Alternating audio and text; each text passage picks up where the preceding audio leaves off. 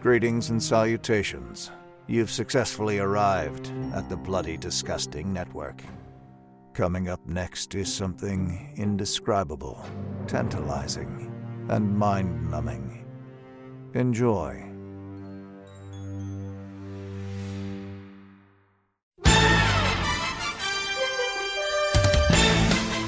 Do we know what we've named this thing yet? We're on round 4. Gotta figure this out. Maybe that's the last episode. Maybe that's one of the big. That's the big reveal. The big reveal. Not the everyone's actual, final team. The actual name to the show. Name of the show. Yeah. Thank you, everybody, for joining us for round 4 of the yet-to-be-named Halloween movie draft spectacular. See, by the time they listen to it, though, we'll have named it. Maybe. Know that. Maybe. Maybe. Big maybe. If you see it come up on your feed, a bunch of question marks, you know it's this show. For me, the excitement has kind of turned to nervousness now. I'm scared. Last week, I was so pumped. This week, very nervous. I'm almost relieved. Well, no, I'm not relieved. But I wish I was going first. God damn it. But now I got to sweat this out, but I don't have to sweat it out as much as Judd and Frank. So that makes me a little happy. Dude, I'm sweating. Yeah. So I only got one shot. I only have one prepared. Same stipulation as last week. If my movie gets picked, I'm fucked. We're leading off with John. Oh, this is where I sweat. This is where I get scared. Please, God, please be merciful. I have so many tabs open right now, and because I only have one. I only have one. If I sign out after this pick, you know what happened. This was the hardest pick. The first 3 picks, easy. Didn't have to think about it. And because I know my last pick is going to be there, so I feel like this is the toughest pick. 'Cause there's a couple ways I could go. But guys, if there's one thing about living in Santa Carla I can never stomach, it's all the damn vampires. Oh, that's sick. Oh, Chris is. Oh, Chris no. is very upset, visibly you upset. got Chris. I think. You mother fucker. Oh. That was it. Oh, no. That was what I had. That was it. No way. Oh, I'm so. Dude. Guys, I'm sorry, but I'm going to have to be very quiet during this because I have to scramble. There's going to be paper flying all over his screen. You should have saw, to the people at home, you had to see his face. He looked like Burt Reynolds at the Oscars that he didn't win for Boogie Nights. Only worse. Fuck. Damn. It's tragic. From 1987. Oh, yeah, I know when it's from. Michael and Sam have just moved to Santa Carla, California. They're about to discover its secret. Notice anything unusual about Santa Carla yet? No. It's a pretty cool place. If you're a Martian. Or a vampire? When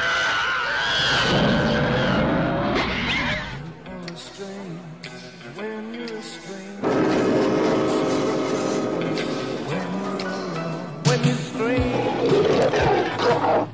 So where are you? The flying nun? I'm your brother, Sammy. Help me! Stay back! Stay back! What's happening to me, Star? Get yourself a good sharp steak. Drive it right through his heart. You're a vampire, Michael. My own brother, a damn blood-sucking vampire. Oh, you wait till Mom finds out, buddy. When a vampire buys it, it's never a pretty sight. Michael, they're coming! Oh,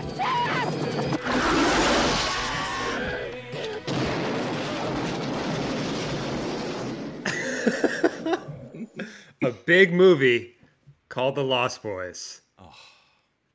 Directed by Joel Schumacher.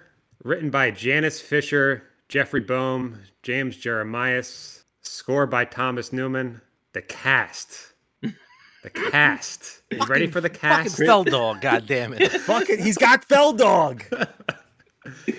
Jason Patrick, Diane Wiest, Corey Haim, Corey Feldog Feldman, Kiefer Sutherland, Jamie I Can't Spare a Square Gertz, Bill from Bill and Ted's Excellent Adventure. I mean, good Lord, I just fucking love this movie. It's so much fun. It's one of the most fun movies. Again, we're back to 87. What is Genuinely it about? heartbroken. I know. Dude, so many I gotta quotes. first. Let me preface this by saying my parents got divorced when I was a kid. I have one sibling. It's an older brother named Michael. So even if this movie wasn't amazing, I'm still programmed to love it. This is when, it's funny. When Joel Schumacher got announced as Batman Forever, this is the movie everybody pointed to. It's like where he might take it stylistically. I'm back to Batman. What the hell just happened? We know. Listen, the notes in every episode has been, how much does Frankie love Batman? I put it in every What episode. just happened? How? Wow, that was crowbarred in. But they talk. Guys, let me tell you about Batman. Because I don't know I don't know how to continue, but I'll try anyway. So Schumacher, because he did such an amazing job with atmosphere, there's some really very dreamy atmosphere in this movie. This is his most stylish movie, I'd say. I mean, it's a one of one. It's an adventure horror movie. We were talking about American Werewolf, how it's a horror comedy, but it's really a horror comedy. This is an actual blend of different genres, and we'll talk about this. But this has been ripped off, not just film, but TV. The idea of blending all these genres together to feel cool and hip. I mean, this is the first one that really nails it. People try to replicate it all the time, but you can't replicate this specific era of filmmaking because it's so sincerely 80s. Oh, Chris is crying. I know. I feel so bad. This is just total. I don't even hear anything that's going on right now. I'm in total panic mode. He's like Uma Thurman in Kill Bill when she just sees red. I just angrily deleted all the notes of my computer. As you were talking, John, I kept looking over at Chris, and all I see is him looking. It looks like he's watching the world's fastest tennis match. His eyes are going back and forth like crazy, scrambling. Oh. I mean, it's a gorgeous film. It's so great. I love this movie. It's an orgy of some of my favorite 80s movies. It's Goonies, it's Monster Squad, it's Breakfast Club, it's Near Dark, but the blend is perfect. And so many things now today, when I see them try to blend genres, it feels so forced and fake. This is just so of the moment. There's an unintentional entertainment value to this that you just can't replicate. Is that? And it's infinitely rewatchable. It's so much. It's a fun movie, and what a cast, dude! Edward Herrmann. We keep forgetting about Edward Herrmann. I mean, I'm sorry, Gilmore Girl fans. Edward Herrmann is amazing in this film, and Diane Wiest is an actress I grew up watching and didn't realize she's great until I was a teenager. It's oh, she's one of the greatest actresses who ever lived. And she's so good in this. Coming off a Best Supporting Actress for Hannah and Her Sisters. Yep. That's where she was in her career. But she's great because if that mom isn't sweet and believable, she's the balance to this movie in a way, because she's so good and she's such a good sweetheart to have to kind of anchor some other stuff. Again, that's why this cast is so great. It's this perfect balance of personalities. Was this Joel Silver who produced this? It seems like a Joel Silver film. Chris, do you know that one? I do. God damn it. Richard Donner. Richard Donner produced it. So because he was originally going to direct it. Huh, interesting. Probably tied up with Lethal Weapon at that point. Well, he actually took Lethal Weapon because over this got held up so much, so he went and did Lethal Weapon, but stayed on as producer. So was he the one who said, listen, I worked with this kid. His name is Feldog. But there's another Corey out there. If we put these two together, I have a feeling sparks are gonna fly. And decades later, they're still a flying. The first connection was this movie. Well, if you ever watch the Lifetime TV movie A Tale of Two Coreys, like I have multiple times, you know that they met for this film, and their parents took them to the beach. I know their whole origin story. Don't get me started. No, please. Please get you Frank. This is your moment in a way. I mean, I know it's all of us, but I feel like having this floor to talk Feldog for a minute. Oh, this is some big Feldog lore here. So he wanted the lead, and he was annoyed because he's like, there's this other Corey out there. I'm totally ripping off the Bonfire on Sirius XM, Crackle Crackle, because this is where a lot of my Corey Feldman knowledge comes from. But I've done my own independent research because I am very enamored with the man. So they met on the beach. Their parents had a football. They had them play football together and just hang. It was like a meet cute, and they discovered they had. So Corey. Okay, so Corey Haim is wearing this chain that says 222 on it. Corey Feldman asks him, "Why do you have that?" It's a number me and my dad are fans of, and I forget the reason why. And Corey Feldman, in his book Choreography, describes how Choreography. Wait, Yes. say the title again one more time. The title is called Choreography. Got it. He had a passing interest in numerology. His favorite number is 22 because it's considered the master builder number or something else weird. Their numbers were so close. It's like, wait, you have 222, I have 22. We're both named Corey. Oh, this is actually word for word. Like, you like 22, I like 222. We're both named Corey. We're both Jewish. We're both actors. Dude, we're gonna take over Hollywood. Like, it's something like that. I think I got it wrong at the end. I used to have it memorized. But this was their first meeting, and I know this is controversial to say, but I think this is the best use of the Coreys. 100%. Oh, I think so. Yeah. All kidding aside, they had amazing chemistry on screen together. Like, they really did. Like, it's like, wow, that's like no joking. They were great together. I don't even remember the other Frog brother's name. That's part of why I love this movie, is because the other Frog brother is... Well, first of all, the fact that the Frog brothers don't look alike, the fact that they're called the Frog brothers, the fact that they're genuinely badass. I mean, the whole conceit of those characters is so great. Can we talk about the soundtrack? Horror movies, we've talked about this a little already, how most of them have scores. Some of them have jingles. Even Werewolf, which kind of has a soundtrack, there's a theme to it. This has like an actual rock and roll, fucking awesome soundtrack. That first scene, when Cry Little Sister comes on, and we're flying over the water. Get the fuck out of here. Cry, little sister.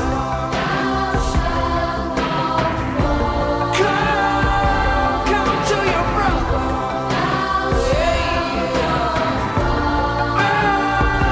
Janie's sister. Love is with your brother. That's like as fucking cool as it gets. Not even just for a horror movie. All the hair on the body stands out in that first scene. The music is so perfect, and it so taps into why this movie is genuinely great and cool, sincerely cool. When Jason Patrick drinks out of the bottle, that is one of the most amazing electric sequences in film. I don't care what anybody says, because you hear those drums kicking. You're like, oh boy, shit's about to jump off.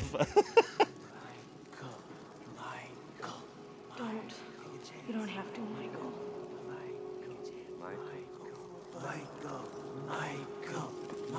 It's blood. Yeah, sure.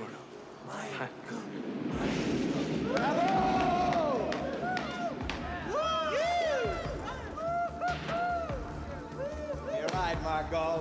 Michael! Michael! Michael! Michael!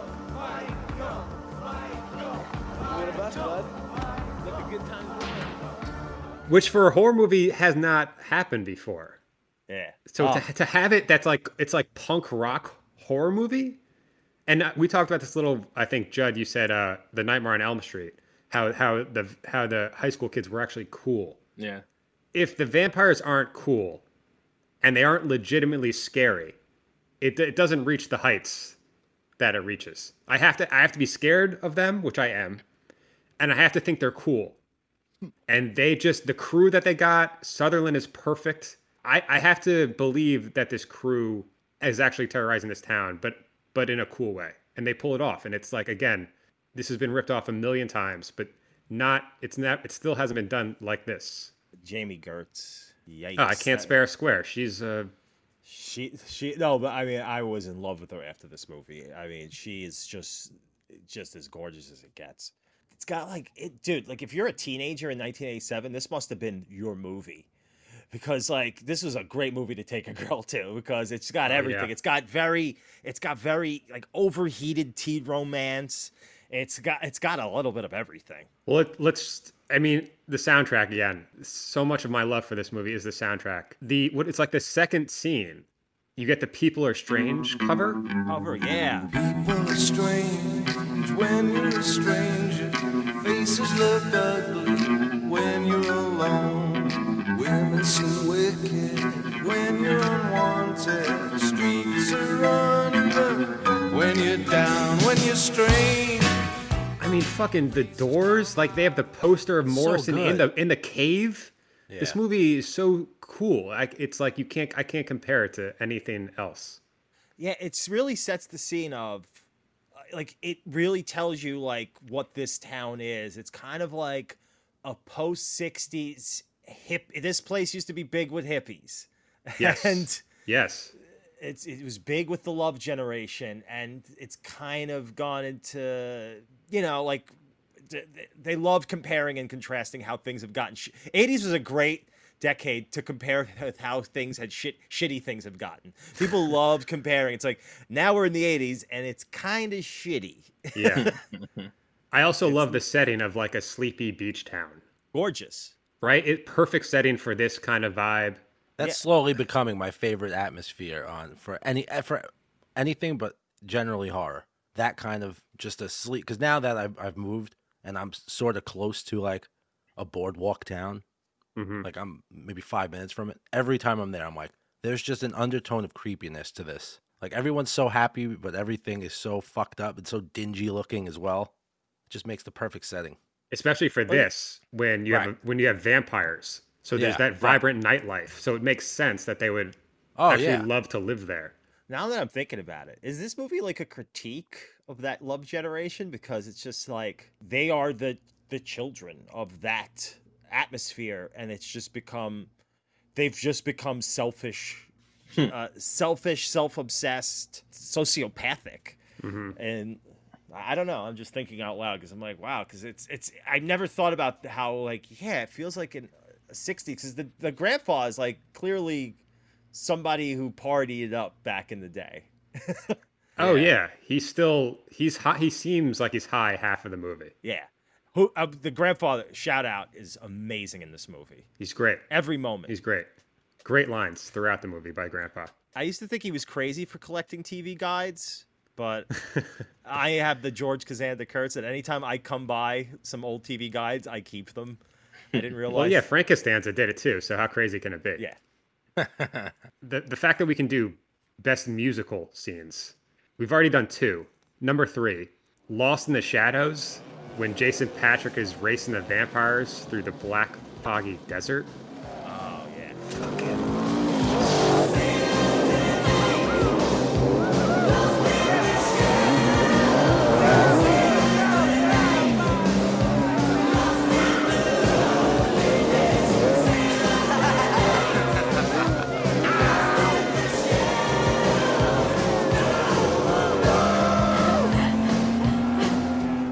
This is so bad. Yeah. Chris goes, yeah. It's That is kind of cool. It's really a great pick, John. And okay, last best musical scene. Arguably the best scene of an 80s movie, maybe a movie ever. I Still Believe. The saxophone concert. That basically kicks off the movie.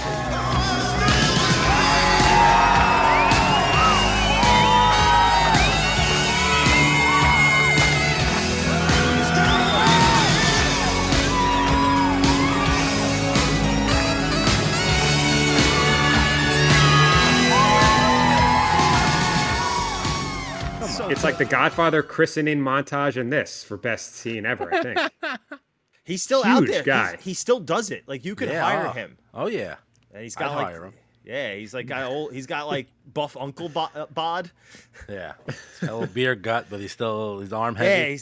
and he can still pound that sax like nobody's business. Tim Capello. Tim Capello. That's the gentleman's name. Yeah. I mean, if you look up 1980s in the dictionary, you'd see a picture of this scene. Yeah. Flatliners, was that next from him? I want to say That's yes. what I think. That's 90. Yeah, I think that's not. Well, I know. Yeah, it's so. What is this? 87, 1990. I think This is that's- 87. Yeah, not bad. Flatliners. From what I remember, it's kind of. It's kind of cool. It's kind of cool. I've revisited it. It's kind of cool. And a great cast again. Holy shit, did that Yeah. guy have an eye for casting? He did St. Elmo's Fire before this. Oh, okay. I think that's 85. Yeah, 85. And I give you a couple of options for best scene. You don't have to beat me, Michael. You just have to keep up. That's when Patrick is racing them. Yeah. And that's kind of when he becomes part of the crew. Okay, that's number 1. Number 2, when the Coreys meet. Notice anything unusual about Santa Carla yet? No. It's a pretty cool place.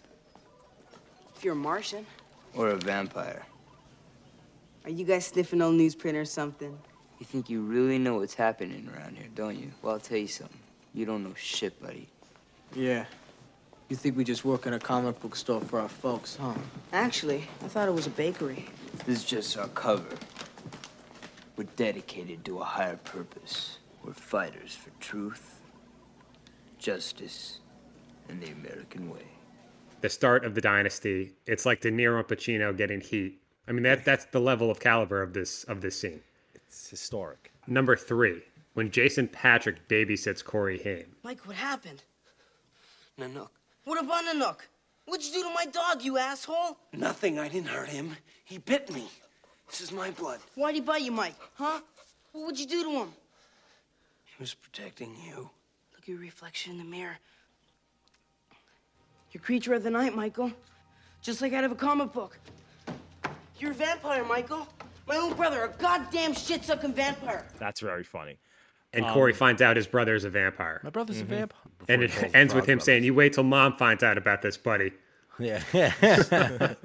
My favorite scene is literally the last shot. Is the greatest punchline in film history, I'd say. One of the greatest punchlines. One thing I couldn't stand about this town is the goddamn The damn vampires. I mean, what an amazing punchline. Yeah. Like, whoa. Like, it makes the hair on the It's back of my neck stand. Like, yeah. I remember watching that, and, like, I got the chills from that. It's like, wait, what? Wow. What a great... That is a good pick, dude. Jesus Christ. That comic book that he gives them at the beginning is still in that comic book shop on the pier there. Get out. They have it framed, and if you want to just go and take a picture with it, they just let you do it. A company actually produced... you could buy that comic now. Like, Yeah. Yeah, it was a made-up comic. That line doesn't exist. There's no exposition. We just dive right into the movie. Patrick meets the vampires really early on. We get the vibe of the family quickly. There's no wasted breath. The reveal of the mom's boyfriend being the fucking like head vampire. Oh, it's great. Oh, that's great. It's like, holy shit, what? What a great fake out, too. Like, they tricked my ass. It's just I didn't see that coming. Right, he does not seem like he's everything they're not. He's a buttoned up. Like he doesn't fit in the town. Like everybody's kind of. It's a very bohemian setting, and he's this buttoned up, bookish type, and it's like he doesn't fit in any of this. But meanwhile, he's basically set off the whole culture of this town. It's crazy. Yeah. The vampire POV shots is so inventive and cool, and such a smart way to. There's a practical effect too of saving money. But it's such a great, the thing is always scarier in your head. So if you just have the camera zoom down onto people as they're terrified, that's so much better than showing anything. So you lead off with that and then you bring it back again. So this isn't best scene, but when we were talking about like, what is a horror movie, what's not, this was one of the few ones I brought up because with the exception of the vampires feeding scene, this is a pretty low key fun movie. But if you don't have the scene of them feeding, it's not a great classic movie. That's like the dude's rug. Like it ties the whole thing together and it makes it like a real horror. Because that scene is brutal. Yeah. And you know what always freaked me out? The way they hung on to the top of the cave with their toes. Yeah. That always freaked me out. I don't know why. That just upset me, that image as a kid. Garlic don't work. Garlic don't work, boys! Try holy water, death breath!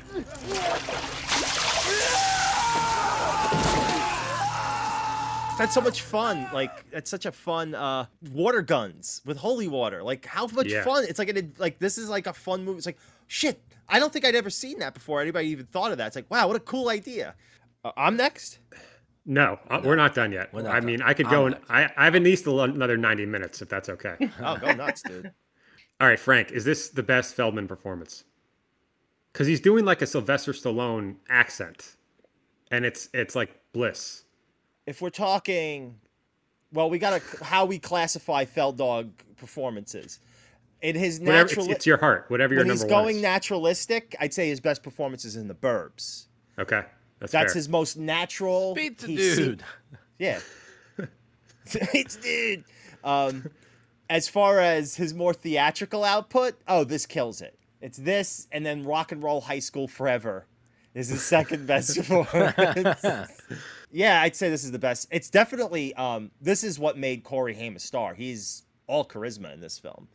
And Jason Patrick. Jason Patrick, man, had a fucking run from this movie. It made stars out of a lot of these people. Well, yeah, it's interesting because so Haim does Lucas, I think 2 years prior. So that's kind of his. I think that's his big jumping off point. Yeah. But this is almost a better performance because he's. I don't know. I just feel like he has to do more here. Yeah, that's just more. That's more sentimental laden. This is more of a fun. He needs to balance the comedy. It's more on his shoulders here. It shows how he's got actual solid comic chops. Yes, because he's legitimately funny. He's legitimately funny. He nails those moments. It's a shame he couldn't. If you remember the show, the two Coreys, the semi-scripted reality show they were both in, they talked about how they were trying. He was not told he was going to be in part 2, and they actually eventually shot a cameo at the end of the film with him, setting up part 3 that he would actually be a vampire because he's a vampire at the end of part 2. Corey Feldman, the Feldog's like, I'm gonna take you down. But unfortunately, before they could shoot that, he left us. Kiefer Sutherland's brother is the villain in the second Lost Is Boys it movie. really? Like in wow. real life or the in real character? life? No, it's really? in real life. Yeah, That's kind of cool. I don't know if it is actually. it's either the second or third one. One of them, the main vampire bad guys, Kiefer Sutherland's RIL brother. I'd say it was going to make him a star, but it just fortified because he had just done Stand By Me the year before that. He was well on his way to being a star, Kiefer Sutherland. Yeah, But- Schumacher talks about how great Sutherland was. He just came in and just nailed it right away. Yeah, the menace, such menace. Like he was so scary when he was a young kid. Like him and So scary. that, and then dude, Stand By Me. I'd be afraid to fuck with that guy now. Like he wasn't fucking around. Yeah, Yeah. that's a sociopath. Like he was really good at that shit back then. I don't know who else pulls off either Stand By Me or Lost Boys besides Sutherland. To have that real menace, but to be cool. And like to want to hang out with but be scared of. I mean, I don't know what the list is of guys who pull that off. How are those maggots? Maggots, Michael. You're eating maggots. How do they taste?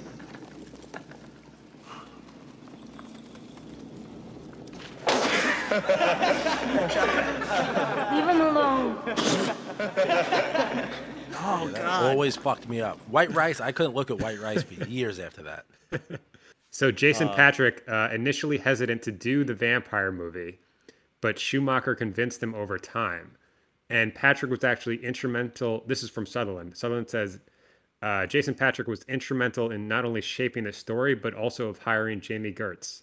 She had done what's it called right before this? The movie with RDJ and James Spader. Less Than Zero. Less Than Zero. So she was another like they were hiring classy actors. They weren't like schlock actors. Like they were just saying who's a really good up and coming actor. Like Jason Patrick is a solid. Like he had a good eye for casting, man.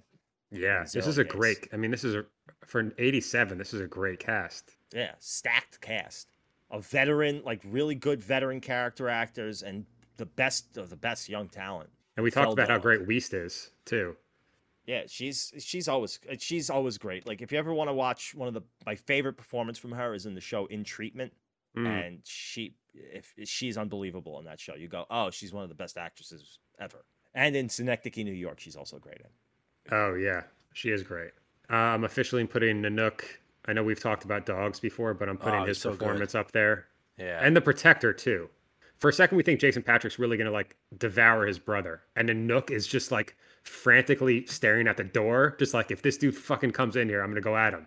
This is so much fun. The train scene where they're hanging under the bridge. Yeah, that's an iconic fucking image of them dangling from the bridge. Beautiful stuff. Yeah.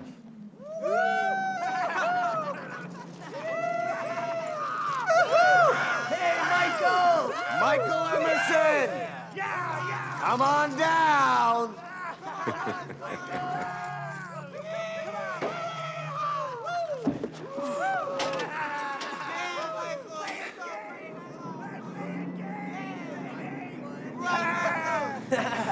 Welcome aboard, Michael! Fun, Mel.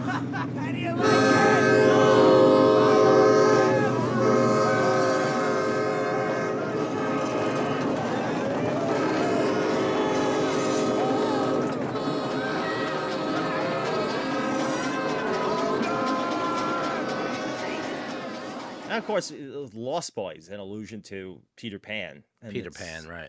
So 33rd highest grossing film of 1987. Again, the influence of this movie to mix genres in a fun way. I see it everywhere now, and it never looks fun. And this movie just nailed it. I love it. Chris, I'm sorry. I still consider you family. I hope we can get through this. I mean, this movie's responsible for a lot of the vampire tropes that are common, like now. Like Buffy the Vampire Slayer arguably wouldn't exist without the Lost Boys. No way. Mm-mm. And then you think about how many things have ripped off Buffy. So it's just right. It's like the it's like, effect. because like really before the Lost Boys, the vampires kind of had the same kind of a like look about them. They were always like your typical like Dracula's like Nosferatu. Dapper kind of. Hey, come in and have a bite. It was this and the double whammy of this and Near Dark, where they went Yeah. from gothic to more more It's like, modern these are like looks. grungy kids that. Yeah. Jeffrey Boehm, you said like was one of the co-writers. He wrote a lot of cool stuff. He wrote Lethal Weapon 2. I think he did 3 and 4, maybe. And he also co-created, getting back to Bruce Campbell, The Adventures of Briscoe County Jr., the one-season Western starring Bruce Campbell, getting back to my Evil Dead 2 obsession. Well, gentlemen, that's my number 4. It's fucking brutal. I knew it was gonna happen. It had to happen. We couldn't have gone this long without somebody taking somebody's next picks. And all I can hope is that my next pick takes it off the board for Frank. So I had a strategy. I've been saying this from the what is this strategy's over. Because if you look at my picks, I'm going to go down them. I started off with Poltergeist. That's a ghost. The Thing. Monster. American Werewolf in London. Werewolf. Lost Boys. Vampire. My next one, you could probably figure out what my next one was going to be. Now that's off the table. Now I have to go from the heart. This movie is one that I've watched countless amount of times. Maybe the youngest I've ever been shocked at an ending to where my fucking jaw unhinged. And I said something I didn't see coming, which sparked my love of kind of like twist endings. An anthology movie from 1990. You promised you wouldn't tell. Wow, dude. Tales from the Dark Tales from Side. the Dark Side.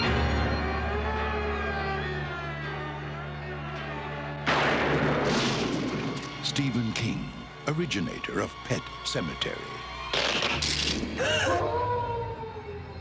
Arthur Conan Doyle, author of Sherlock Holmes. Michael McDowell, creator of Beetlejuice. George Romero, director of Night of the Living Dead. Now, these 4 masters of everlasting horror bring to the screen 4 tales of overwhelming terror. I warned them, but they wouldn't listen. Tales of diabolical fate. You promised you'd never tell! Tales of ghastly revenge. Grow, O light. Rise, O light. Come forth, O light. Open his eyes. Tales of ruthless evil. That cat has killed 3 people in this household. I don't believe this. Kill it, bury it, and bring me its tail. Tales from the dark side. Well, that just about takes care of that, doesn't it? Come, live the nightmare of your choice. Ah, that's a fun one, dude. Oh, I love this fucking movie. Scared the shit out of me. Has its little Hansel and Gretel-esque story that kind of ties everything off nicely, nice and neat. With Deborah Harry. Deborah Harry and the what's his name? The kid. Three the Ninjas? brothers. No. They knuckle up, kick back. What the High fuck Noon is at Mega his Mountain. name? The Lawrence Oh, right, brothers. he's Matthew. Yeah, he's Matthew one of Lawrence the is Lawrence little brothers. boy. And he has the little. Don't you just love happy endings where he breaks the fourth wall and eats his little cookie? So much fun. Now, Yeah. was Stephen King involved with this? Stephen King was. He wrote The Cat from Hell. Well, he didn't write it. It was written by Michael McDowell. That was Arthur Conan. Yeah, he wrote George Romero. Michael McDowell, who wrote Batman Returns. Really? He co-wrote it. Oh my god. So Cat from Hell, it's an adaptation of a short story, but it was written by George Romero. So Stephen King was loosely involved. Now, this is coming off the TV show, which Right. has one of the... I don't care. Fuck you, kids. Because I showed it to Deborah. She laughed at it. But that opening to the TV show scared the shit out of me when I was a kid. Every time. With that awful like VHS overlays for the Yeah. effects. I don't remember the show at all, but I remember this movie like so well. Was it? Buscemi in there somewhere? Yes, Buscemi he is. Dude, the Lot two. cast. Grow, O light, ascend, O light, rise, O light, come forth, O light. O darkness, remove. Shit, how's it go? Remove thyself from him. Open tat, open nap, open his eyes. Open his eyes. The cast is unbelievable. Lot 249. It's, I mean, Debbie Harry and Martin Lawrence in the opening little, not Martin Lawrence. Imagine it was Martin Lawrence? Matthew Lawrence. Mike Larry. Mike Larry. You have Christian Slater, Steve Buscemi. The first time you see Julianne Moore. Julianne Moore. I mean, those William are Hickey, Alice Drummond. You know, you have so many people. Mark Margolis. Ray Don Chong. Ray Don Chong with the delivery of my favorite line in the whole movie. Help me. The whole cast is great. You have Raiden from What's Mortal Kombat Annihilation. Annihilation? No, Dexter's dad. What's his name? Right. What the hell's his name? God, Why James can't I remember Remar. his James name? Remar. Is that how you say it? Yes, James Remar. That sounds right. Yeah. You have an uncredited Vincent Pastor in the. What? Yeah, he's in Big Pussy. He's in the art gallery. Oh, showing look at this of his. fucking painting over Hey, here. don't let me take a look. But it's, I mean, starting off Lot 249 with Christian Slater, the Mummy, in their little college town with Steve Buscemi. There's so many funny moments in that one little. This is just why I love anthologies. There's so many stories you could pack in, and it's just so fun. I love how it's funny. I recently watched this with Deborah, and I haven't watched it in decades. I'm actually a little bit fresh with it. The most visually stylish movie George Romero ever did. He has a lot of fun with camera works, like doing like total like EC Tales from the Crypt and Vault of Horror style like panels, which he did, of course, in Creepshow, but more refined here. It's got a mix. It's a mix of like that. Like arch, like comic book style with more refined lighting, as opposed to like the big full on primary color background you'd get in like Creepshow. I really loved how this film was shot. Yeah, talk about this movie as being like Creepshow 3, because it was following the success of like Creepshow, because obviously there was Stephen King and Romero. What was it? Laurel Entertainment, I think, did the first. The first was the production company, and they toyed with the idea of like a Creepshow TV series during that time. Negotiations were going back and forth, and they made the decision to just change the title to Tales from the Dark Side. And after like the series TV success, they were like, "Oh, let's bring it." You know, Is that right? I never. Yeah, really- yeah. I'm so dumb that I never made the connection. It's just like, oh yeah, he made Creepshow, and then he made Yeah. Tales from the Dark Side, and They did. yeah, that's where that must have came. yeah, they from. were That's trying so to get it awesome. as like a series and stuff like that, and it kind of just fell through with the Creepshow. And they're like, "All right, well, we'll just do Tales from the Dark Side then." This is the second time Romero's come up on this list. The guy's a heavy hitter. Yeah. What's the second story? The Cat from Hell is the second story, Mm. which is not that great. It's okay. No. It's the weakest out of them. What's the strongest one? Oh, To me, it's Lover's Vow. I love Lover's that. Vow is phenomenal. So good. Yeah, It's a I mean, really again, good- that's a Faustian tale. That's a deal with the devil kind of, because James Reamer's character is kind of a fuck up, like a little bit of a drunk. He literally watches a gargoyle kill one of his friends after leaving a bar, the gargoyle swears him to secrecy, and that's where he runs into, after running out of that alleyway, he runs into Ray Don Chong, who's like, oh, what happened? And that's where they meet, and it's like, we got to get out of here. Then you watch their relationship flourish, and his career as an artist start taking off, and they fall in love and get married and have children. And the whole time he's just haunted by these images of this monster that he watched kill his friend. Help me! The way that's a really great scream. Help me! Help me!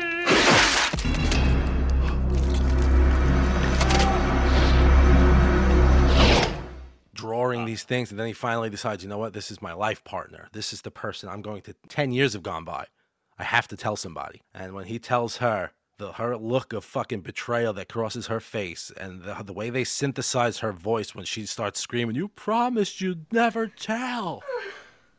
What's wrong? I'm not making this up. I'm telling you the truth. You promised you'd never tell!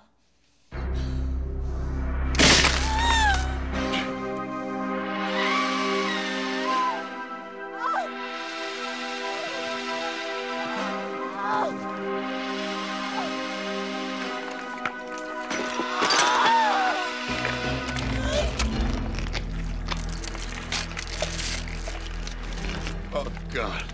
You broke your promise, you idiot! And you hear the kids in the other room start fucking screaming, and they come walking in as those two little gargoyles. Yeah, oh. And that like, last shot of the sad gargoyle on top just of the building, clutching the kids, just crouched over and turned to stone. Beautiful story. Ah, it was so fucking good. Yeah, it's like, yeah, I don't remember the second story either because that's how good. It was just the old man was trying to kill the cat. Yeah. And the cat kept getting away with him. It's fun watching William Hickey like keep falling down. Yeah. That's my image. Like, what's the? Come here, cat. Ah, that's the story too. I just summarized it. The cool thing is when the cat doesn't the cat come out of his head afterwards or at the end? Yes, that was kind of fun. They made Romero put that in after what is it, Monkey Shine, where the monkey claws its way out of the person's back. They were like, do something like Monkey Shine, and he's like, all right, I'll figure something out. Did he do Cat's Eye too? Oh, you know what? I don't know. Was that might as well be the same movie? If you've seen Cat's Eye, you've seen Cat from Hell. That cat goes on an adventure. That's Stephen King. Stephen King, right? I think that's based on the same fucking story, to be honest. What order in the sequence is Lover's Vow? Lover's Vow's at the end. It's the closer. It's I mean, the close. It's That's got to be on purpose, right? You got to Yeah. banger. Yeah. Well, they said that during the a test screening of it, the order wasn't in the release order. It was a little different, and it didn't screen as well. So they were like, let's go back and switch things around. Because I think it's good with opening with Lot 249. Because if you would have opened with Cat's Eye, you might have not Cat's Eye, Cat from Hell. You might have lost some people, or closed with it. You might have left them on a sour note. Yeah, because that's a fun, like, it's a good one to open with Lot 249 because it's a fun one. Right, it's fun. It's silly, and it's dude, it's a mummy. It's like we're having fun with classic monsters. Yeah. It's an EC comic come to life. Yep. I mean, it's him. They were so influenced that generation by those comics, and it's like it's his third love letter to EC Comics. This movie, on film. Yeah, he essentially hires a hitman in the Cat from Hell. Who plays the hitman? What's his name? It's like they're everywhere because I didn't get a chance. For somebody. I saw you scrambling. Did they do a sequel to this? They didn't. At least I don't think they did. No, David Johansen. That's right, David Johansen. Is that you, Santa Claus? Yeah. Which floor? Poindexter. Buster Poindexter. Yes, Buster Poindexter. Staten Island native. Scrooge. Grumpier old men. Hey. Well, he's great in Scrooge. That's his big. He was on the soundtrack. Oh, and one of my other favorites. John doesn't like this movie so much, but I love it. Let It Ride. Oh, the Dreyfuss Silence. Silence. Jesus Christ. Just like I might as well. Fans. I might as well have said it's Malignant because the deafening silence that brought. I came right up like, dude, hold on to your hats when I tell you. Let It Ride. Crickets. Holy shit. I just stopped the show dead. I'm sorry. Yeah, we don't know that one. Well, he's good in that movie too. It did okay. It cost him $3.5 million to make. It made 16. So That's pretty good. Respectable. Did fine. For It's one of those 1990. movies, though, and because the reason why you watched it so many times is because it was on HBO constantly. Yep. Constantly. Really put that. And Lost Boys. These are movies that were just. I don't know if these movies are objectively good. I'm just programmed to like them because so much of my early conditioning was watching these movies over and over again. Tales from the Dark Side, Creepshow, House, and The Gate were always on. Jesus Christ, The Gate. Always on HBO. You're no good. House is. I'll tell you because It was in contention at one point. House, the first Yeah. one. I watched the second one the other day.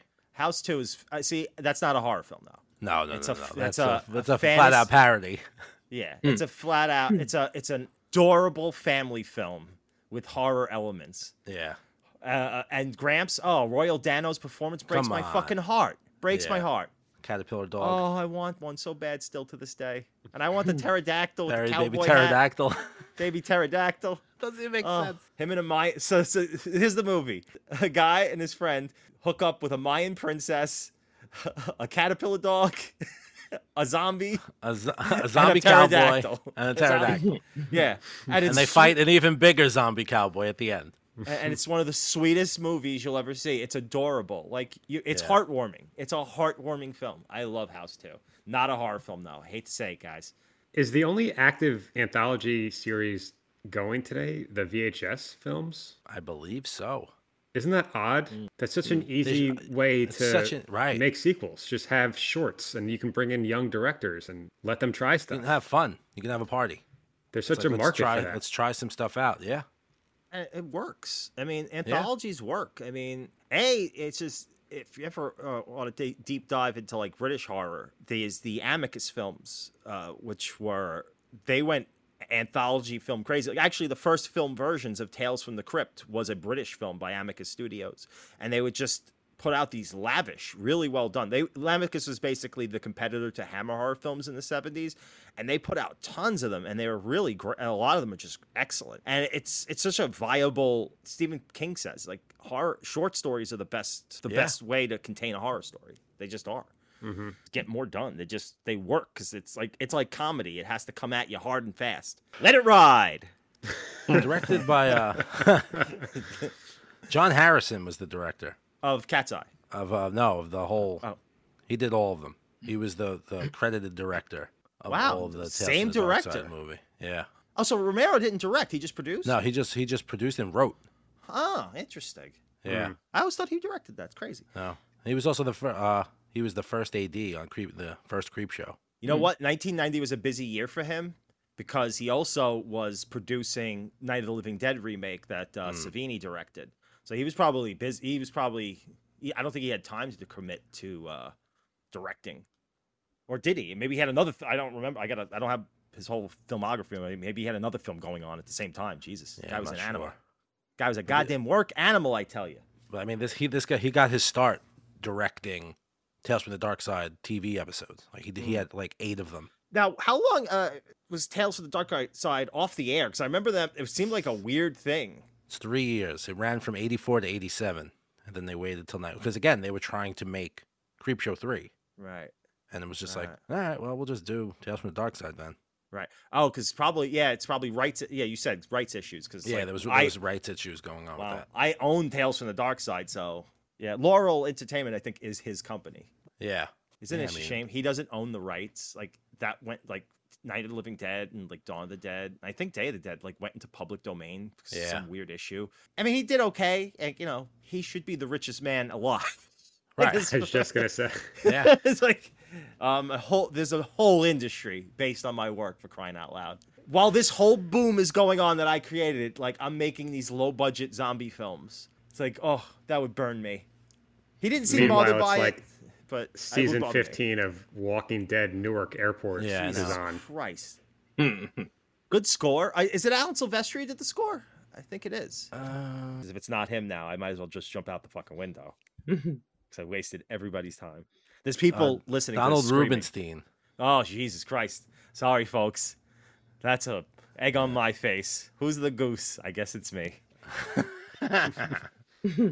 They had a sequel planned that kind of fell through. They had a couple of stories worked out that they wanted to make. A screenplay was written, Michael McDowell and George Romero. They had planned segments that included a story by Robert Bloch, his story, Almost Human. The guy who wrote Psycho? Yes. One of his short stories. And one of Stephen King's... I couldn't get 2 in a row. If I got 2 in a row, I was fucking... That is it. It was... street pizza time. And they had 2 Stephen King stories that were planned. Pinfall, which was... I don't think it was ever published. And Rainy Season, which they put in... which was in Nightmares and Dreamscapes.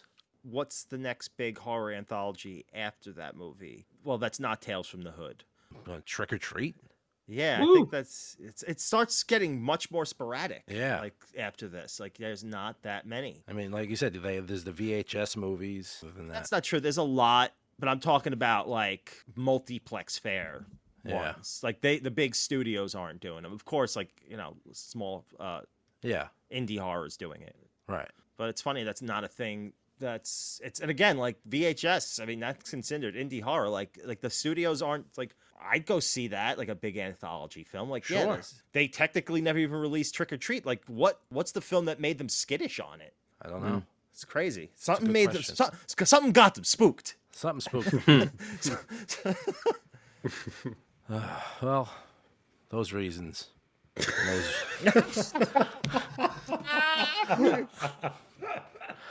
Why Tales from the Dark Side? Well, no. There are other reasons why Tales from the Dark Side is my number 4 pick. I'm not sad about it. I enjoy this movie, and I'm happy. You know what? Fuck you. My number 5 pick it. Snaking everybody. Let's pick it now. Who's next? I don't know how this goes. Frank. Frank. It's me? Yeah, next. Oh, boy. Can't go home. Why? The carp. You know, I thought you'd say. My wife's mother is visiting, Father. And Tuesday night she's cooking us a carp. It's a tasty fish. I have nothing against it. But because it's supposedly filled with impurities, she buys it live. And for 3 days it's been swimming up and down in my bathtub. Up and down. And I hate it. I can't stand the sight of it. Moving its gills. Now, you're standing very close to me, Father. Have you noticed? Yes. I haven't had a bath for 3 days. I can't go home until the carp is asleep. Because if I see it swimming, I'll kill it. It's the carp speech. That's the movie Exorcist 3. Exorcist 3. Exorcist 3, not Exorcist 1 or 2? 3. Well, I have a confession to make. I don't particularly like The Exorcist. Wow. Really? I do not like it at all. And I'm sorry. This is going to piss a lot of people off. What do you want me to do? You think I'm happy about this? I'm not happy about this. It's not a choice I made. I've tried on multiple occasions at different stages of my life to like The Exorcist. It just ain't happening. It's a non-starter. like it. Not in the cards. It's okay. It's just not in there. I'm not going to go into why I don't like it. Exorcist 2, weird mess. That's John Boorman swinging for it. It's a weird movie. Does not work, but I appreciate John Boorman, and he's always, even when he's failing John Boorman, he's interesting. It's an interesting movie. Not particularly good one. Exorcist 3 is best horror sequel ever for me. I'm gonna say it. It's the best horror sequel. I can't think of another one. Especially whether you like the first movie or not. It's doing its own thing, and just keeping it within the world, which is actually was not the original plan. The film is based on Latty's book Legion, which has nothing to do with The Exorcist. Either in production or in post-production, they said, this needs to be an Exorcist movie. Can you shoot some stuff to make it more Exorcist-y? And they made those connections, and admittedly a little sloppy in places. It's not the neatest. You could see where the seams are a little bit. That being said, this movie is loaded with fucking atmosphere. Top shelf performances, dialogue. The reason why I wanted to play the carp scene for everybody is it's some of the best dialogue I've ever heard. It's unbelievable. Red Letter Media just recently talked about this movie.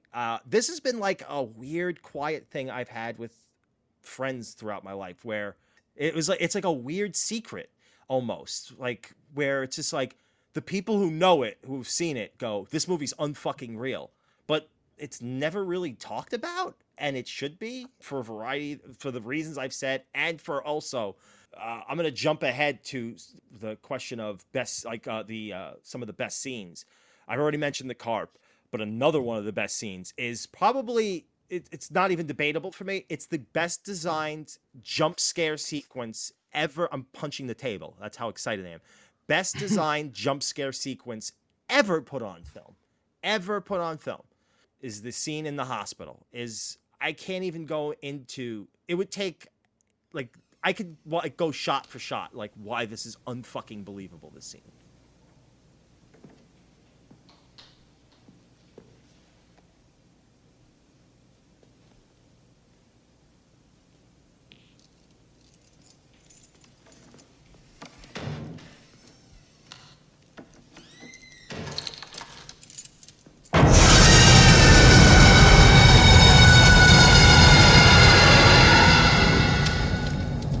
Just the entire build up to it is mesmerizing. It's like, is this like you've never seen a movie just stop to a crawl like the scene does? It slows to a crawl with some really almost bad camera work, where it's just the camera's hanging back. Not bad, it's just so distant and so detached, and it's like, is there anything gonna happen? But the dread just starts building because it's going on for so long as this nurse is just walking back and forth to all these different rooms.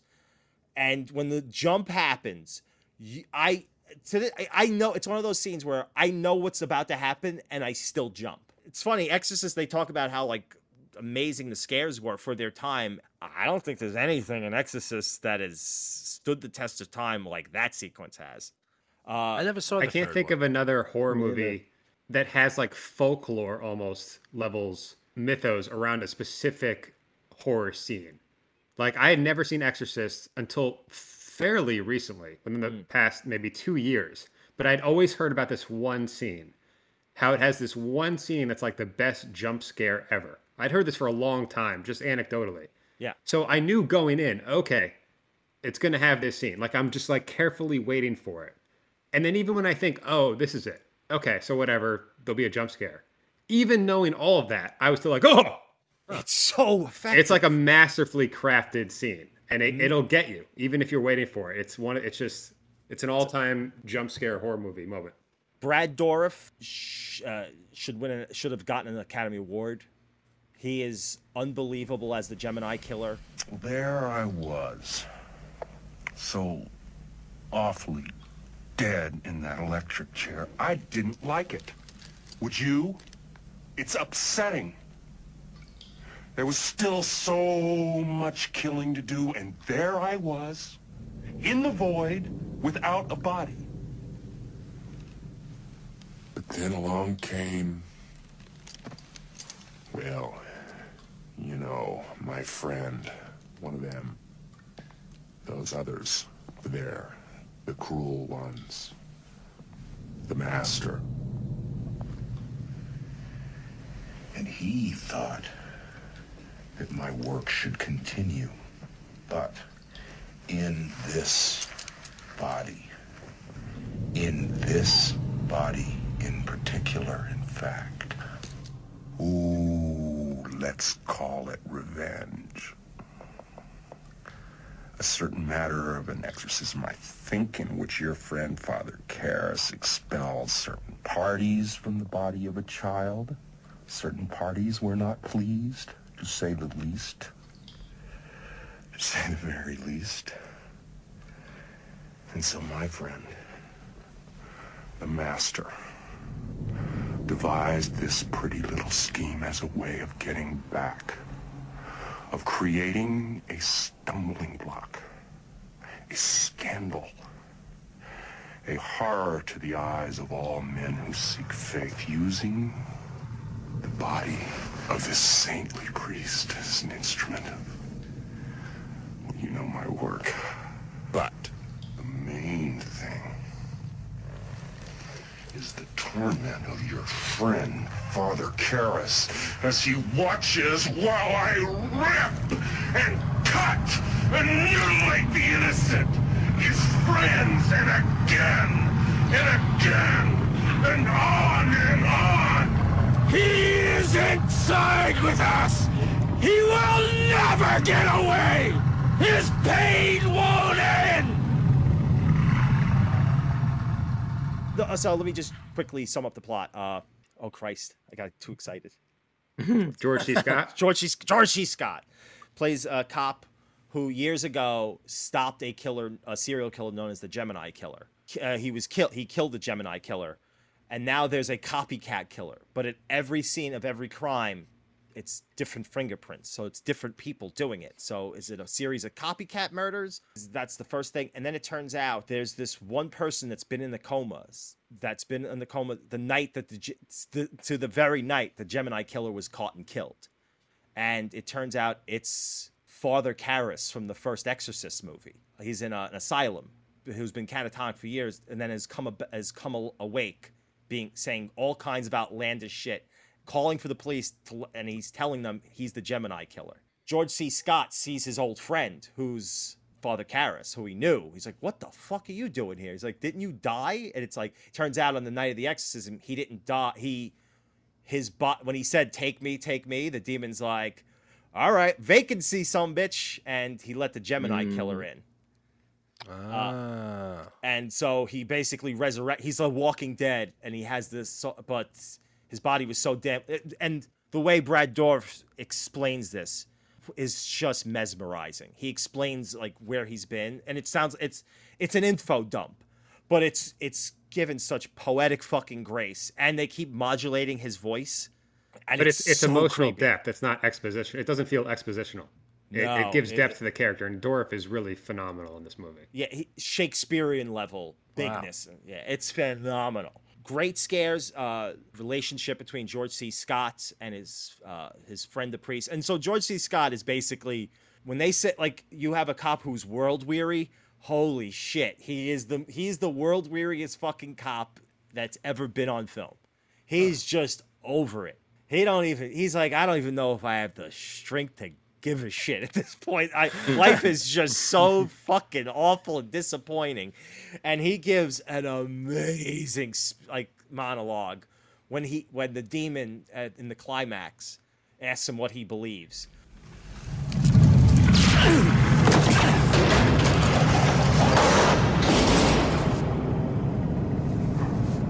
Did you think to save your friend, the priest? My God, help. Help me. Have I helped your unbelief? Oh, yes. Yes, I believe. I believe in death. I believe in disease. I believe in injustice and inhumanity and torture and anger and hate. I believe in murder. I believe in pain. I believe in cruelty and infidelity. I believe in slime and stink. And in every crawling, putrid thing, every possible ugliness and corruption, you son of a bitch! I believe! It is so amazing. George C. Scott's on fire. It's my favorite George C. Scott performance. Just the way he just nobody enunciates and puts emphasis on words in not necessarily the right place, but it so works. He's like, the Gemini Killer had, he put something on their left palm. Like he fucking. It's like a roller coaster ride. Yeah, you're at attention because it's just like part of the roller coaster is where's he gonna put the emphasis and why. It's fantastic. It's just, and his scenes they're long. It's a very talky, slow movie.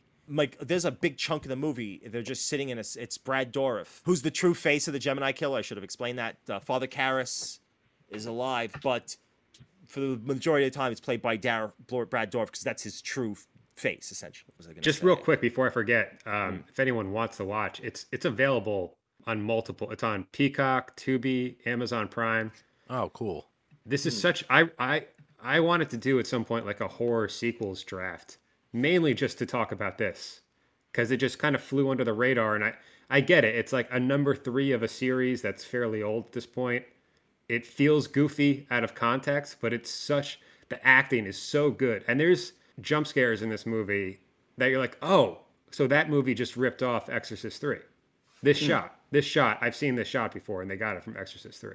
And the other really great scare sequence in the church confessional is bloodless, subtle. That's how it's amazing at this film. Like the big scares you see, it's very subtle until the ending, where it takes. And this was part of the reshoots, and this is why the film's a little weird in the end, because the ending is a fucking fireworks show with crazy green lights.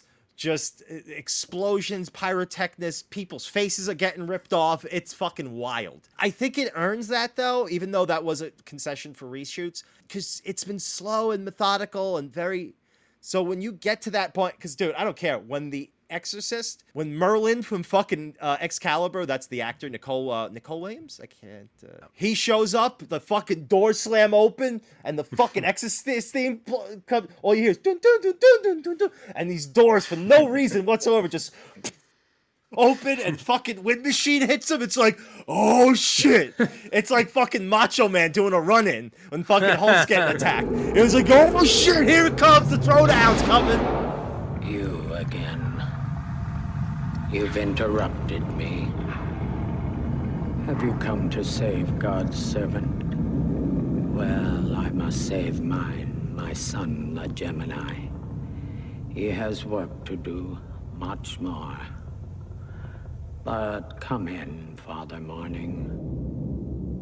Enter, Night. This time you're going to lose.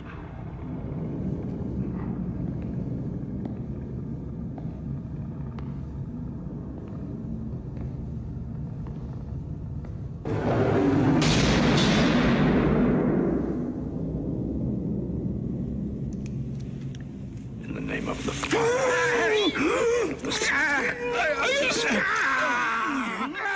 It's so awesome. It's one of those, you're jumping in the seat. It's so great. Coming off another great scare with the Jaws of Life, another amazing scare sequence. There's 3 all-timer scare moments in here that are just holy shit. Ending with a crazy pyrotechnic show that's just a victory lap for the whole Exorcist series. Here's everything you love in the first Exorcist, but this time, like it's the end of the Exorcist. Whoa, they got some more money and they're doing some crazy, like hell rises up. Hell like literally rises up out of the fucking ground. It's just getting crazy. Wow. Jason Miller's excellent in this too. Oh yeah. And do I spoil it for them, John? No, you can't. You can't. Nah. Don't even. No, just leave it at that. Yep. I'm watching it tonight. You should. It's unbelievable. Just bask in the dialogue. It's so good. It's a classic. It's a movie. My first time watching The Exorcist, I remember I was watching it with Nene, my older brother Nene, in my father's house after they got divorced. My father's house in Seagate. We were all scared because I was I'm 7 or 8, and like I'm into Fangoria at this point, so I'm like, I got to see The Exorcist, and we watch it in a day, maybe, which is probably the wrong time to watch that movie. But The Exorcist 3 is a movie I've always loved. Like I saw it. It was one of those movies I saw late night at cable, and it was the opposite. I was fucking terrified, and I was haunted for days by it. And it's one of the few films that like I was like creeped out. Like it was one of those films that you haven't watched as a kid. You have like these, all you have is that association. Like watching it again as adults, I got some of that residual nervousness. Like I'm scared to watch this because this movie scared the shit out of me when I was a kid. And it didn't do that again, but I was just blown away by how good a film it actually is. It does not get enough love. I mean, there's been a little bit of a critical reevaluation in the last few years of it that's been like kind of positive, but it's not enough. People need to be talking about this as one of the old-timers, in my opinion. It's so goddamn good. Wow. Great sound editing too. Oh my god. There's moments in the scene where now anytime you see a scary image, you have to get hit with this shrieking violin noise, as if what you're seeing isn't scary. They have to like force you through audio to make you jump. This is very creative in that you'll see something, but it's quiet. And that makes it more disturbing because it's just this thing in the background that exists. So it has this intimacy. You might like The Exorcist more. God bless you. This for me is what I want out of my Exorcist movie. Also, that came out this year is the Leslie Nielsen vehicle Repossessed, which was the spoof with Linda Blair. A couple things. I got so excited that I forgot to mention this was written and directed by William Peter Blatty, the author of the Exorcist book. Oh wow! Yeah. Sure, he had to make concessions, but this feels like, a lot of guys, like a lot of authors got their their films adapted in the 80s, and a lot of them had misgivings about it in the 70s and 80s. And he was one of those directors who actually did have chops. He had directed a couple other films before this. The Ninth Configuration? Yeah, I was going to say Twinkle, Twinkle, Killer Kane, which is the alternate title of that movie, which is also really good. He has solid chops, but man, does he have an ear for dialogue, because this movie has and it's so dialogue heavy that I could see somebody being bored by it, but it's just delivered so well, and it's just watching amazing actors do some top shelf work. It's so great to watch. Oh, I could watch. I'm going to watch it again after this. Yeah, that's my fourth pick. Well, and you know who Jason Miller's son is? DJ Miller? Jason Patrick. What? Really?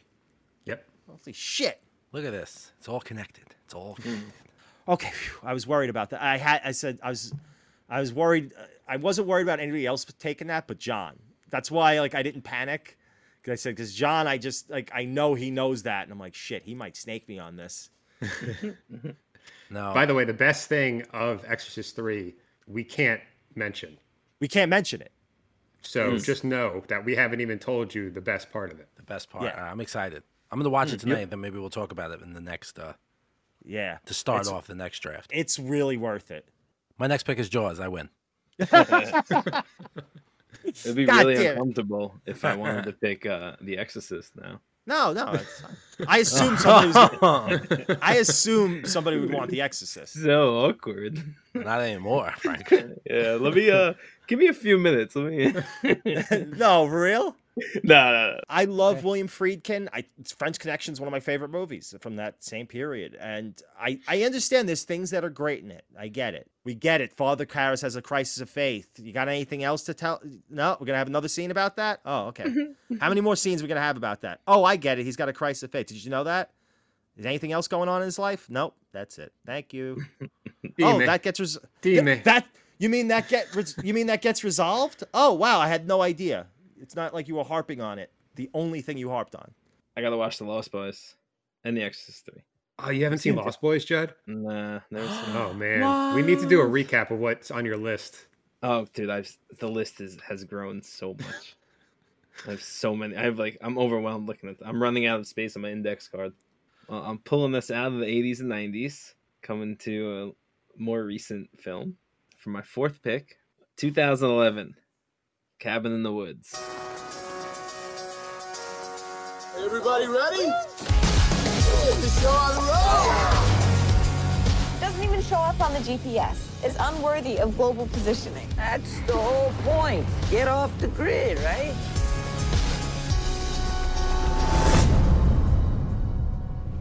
Hello?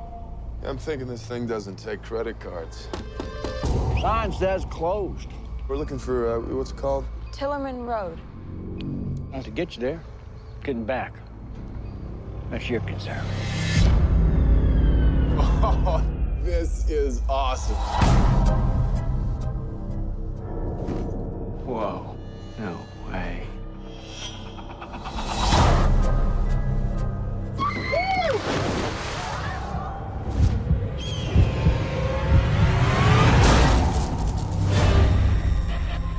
The lambs have passed through the gate.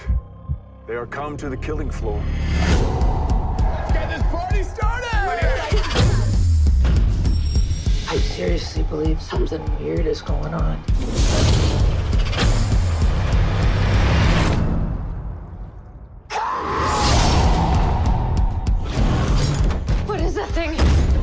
stay together. This isn't right. We should split up. Yeah, good idea. Really? Ooh. I love this movie. I really love this movie. I don't know if it's like all time or if it's a classic or if it's any of these things. It's on the short list of movies I've made Allie, my fiance, watch. That's got to mean something. Like, I think this movie is very entertaining. It's very interesting.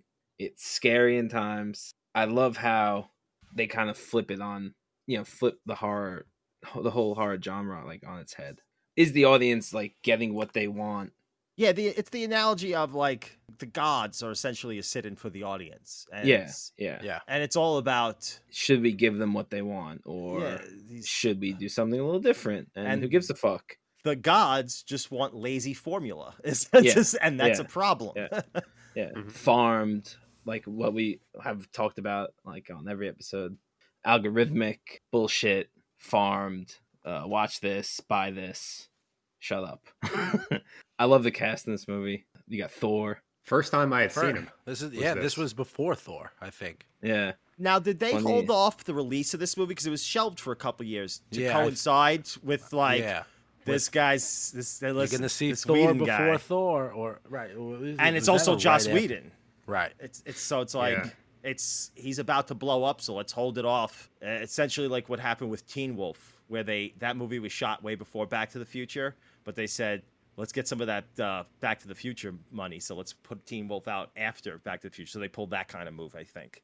Yeah, Thor came out in 2011 also, so they might have been just right around each other. Yeah, but everybody knew Joss was directing. Right, Avengers. This came out in April. Yeah.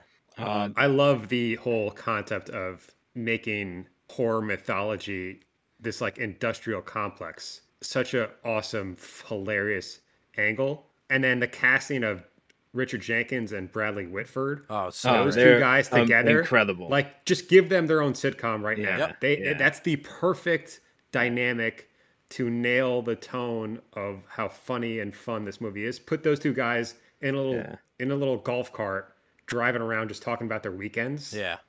That's that's like the core for me of this movie. That conversation with the slam cut to Cabin in the Woods, like the title, it's fucking fantastic. Yeah. I fucking applauded when I saw that. Guys, if we fail, then... Please, we haven't had a glitch since '98. We know what we're doing, Lynn.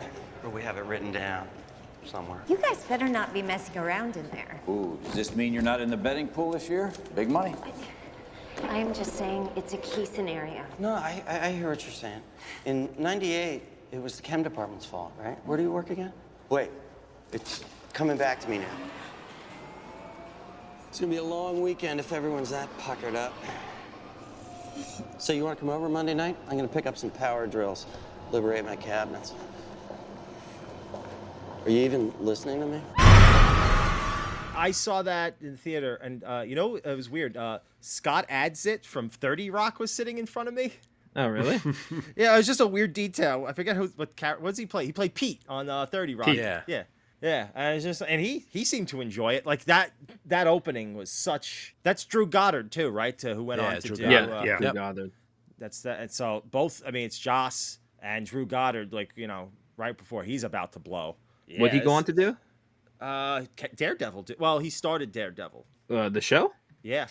Oh, really? Yeah. Oh, that's awesome. Yeah, you could actually tell where he leaves the show because the writing changes. No. I don't think for the better. Oh. Bradley Whitford is... Dude, who would have thought the bully from Revenge of the Nerds 2 would become one of our greatest American actors? He's so I good. did not see that coming. It took me a long time to remove that stigma from him. It's like, oh, that's that alpha beta scumbag. Like every time I saw him... And Billy Madison did not help things. No. Yeah. My perception of him. It took at least 3 seasons of what was the show? Damn it. West Wing. The West Wing to like erase. It's like, this guy ain't that bad. He has that Robert Downey Jr. thing where he makes everything feel organic and conversational. Mm-hmm. Yeah. It's a rare skill that he has. So strange. I'm actually rooting for this girl. She's got so much heart. You think of all the pain and the punch. Tequila is my lady! My lady! Come on in, guys. Come on in. Come on in. You're welcome.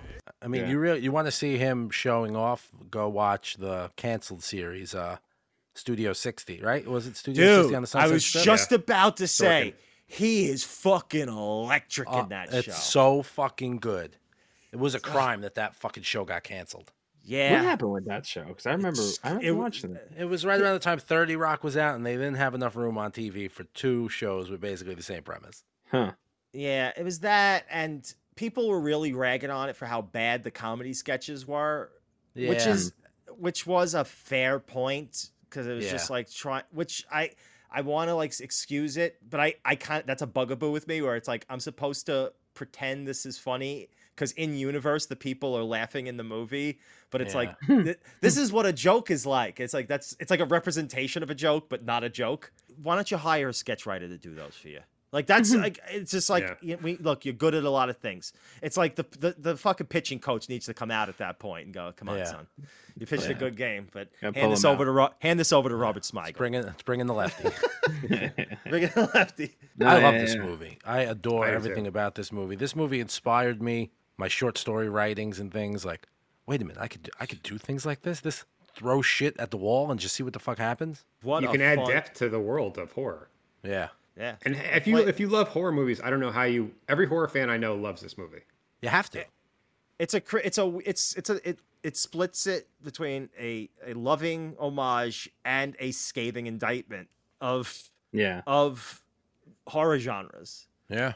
Yeah. It's just like, yes, this is a love letter, but enough's enough already. Right. Yeah. Come up with some new tricks. It doesn't break its own back by being too meta.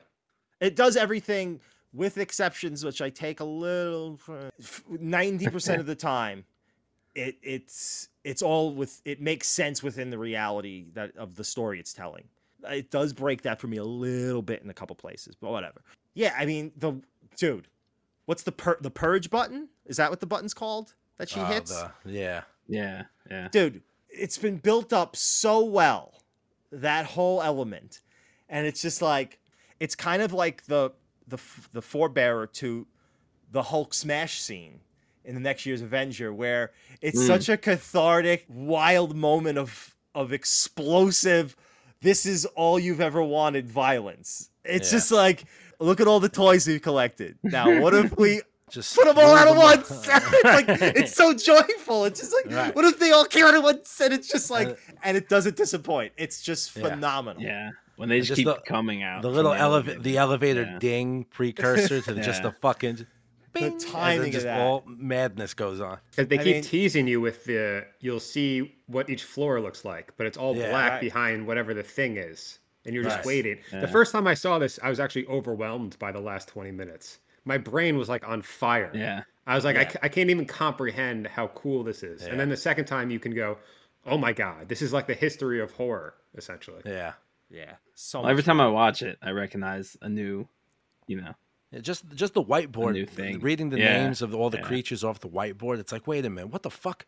This was a movie that deserved an exploration into this universe. And they're taking bets, and Whitford, what does he wants, like the manatee or something? He wants the mermaids. Really wish I'd seen the merman? Yeah. Oh, right, the merman. And then the merman ends up.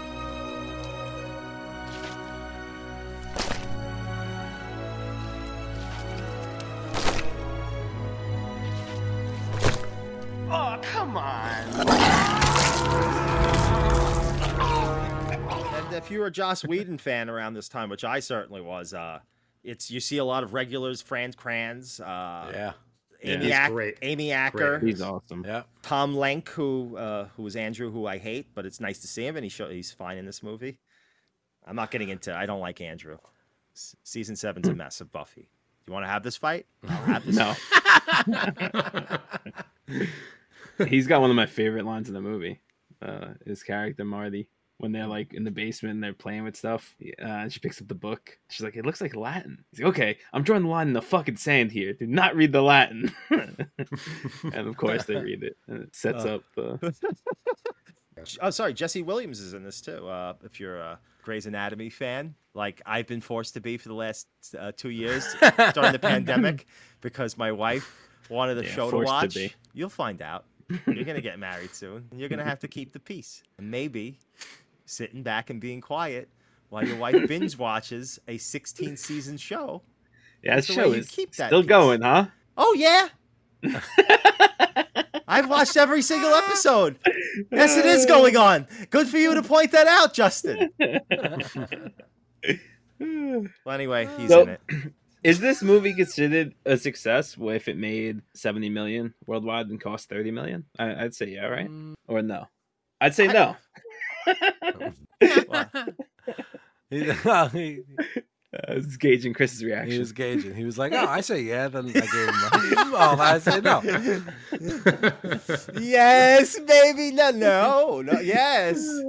I mean, it's one of those things where horror, it's got an audience. Yeah, it has a cult following. It's definitely Yeah. Sometimes you live long enough to see yourself become the villain. I got that sentence all mangled, but that's what happened. Another Batman quote, huh? Yeah. No. Oh my God! You son of a bitch, Frank. You can't fucking help yourself. It's ridiculous. I'm not even doing this on purpose. Yeah. That's why it makes it so good. My favorite scene. Can I do a favorite scene? Yeah. Favorite scene. Another thing involving music and how I've never seen this before prior to this. They're all celebrating in the office, the headquarters, whatever, and they think it's all done. They think the last girl that's alive is about to get killed. And it cuts to them celebrating, and REO Speedwagon starts playing. Roll with the changes. Roll with the changes. And she's just like getting butchered on the dock. Yeah.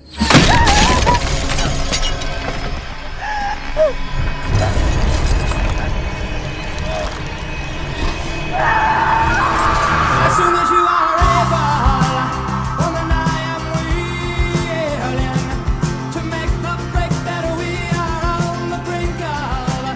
My cup is on the table, my love is spilling, waiting here for you to take and drink of.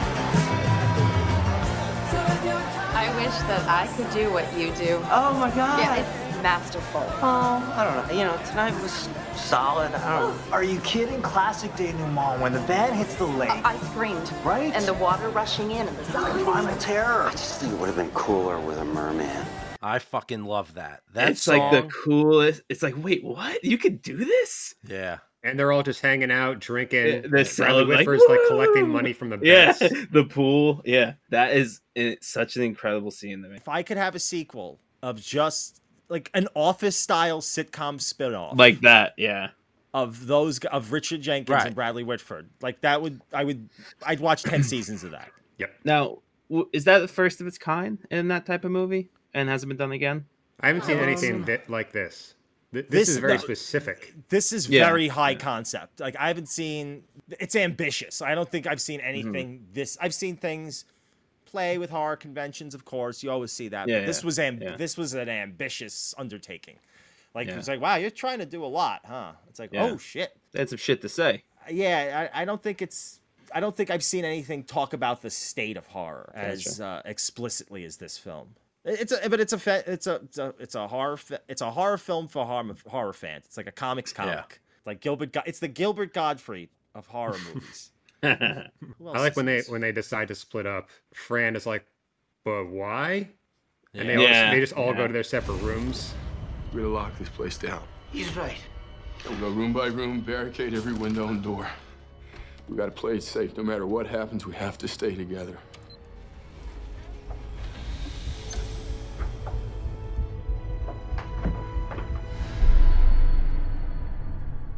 This isn't right.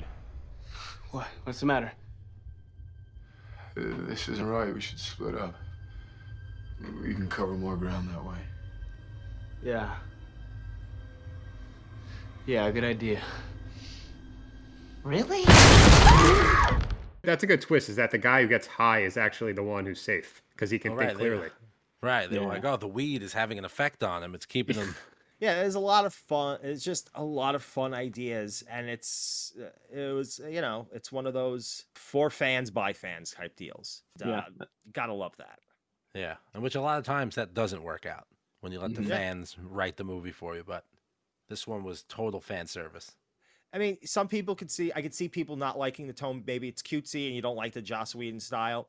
totally understand that. Yeah. I could see that turning people off. I could turn people off, but I enjoy it. I dragged every one of my friends to the theater to see it, and we walked out, and they were like, "You really like this movie, huh?" They broke my balls for weeks. Really? Oh yeah, I remember that. Yeah. Oh yeah. And I said, "You guys are just fucking idiots." I was so mad at them for a long time. I was very angry. Yeah, they used to really make fun of you about this movie. Yeah. What was their It's a reason? good movie. They just didn't get Stupid. it. Stupid. It was still silly. It got silly. Yeah. It wasn't I don't scary. You're a fucking moron. Leave Oh, me alone. Care.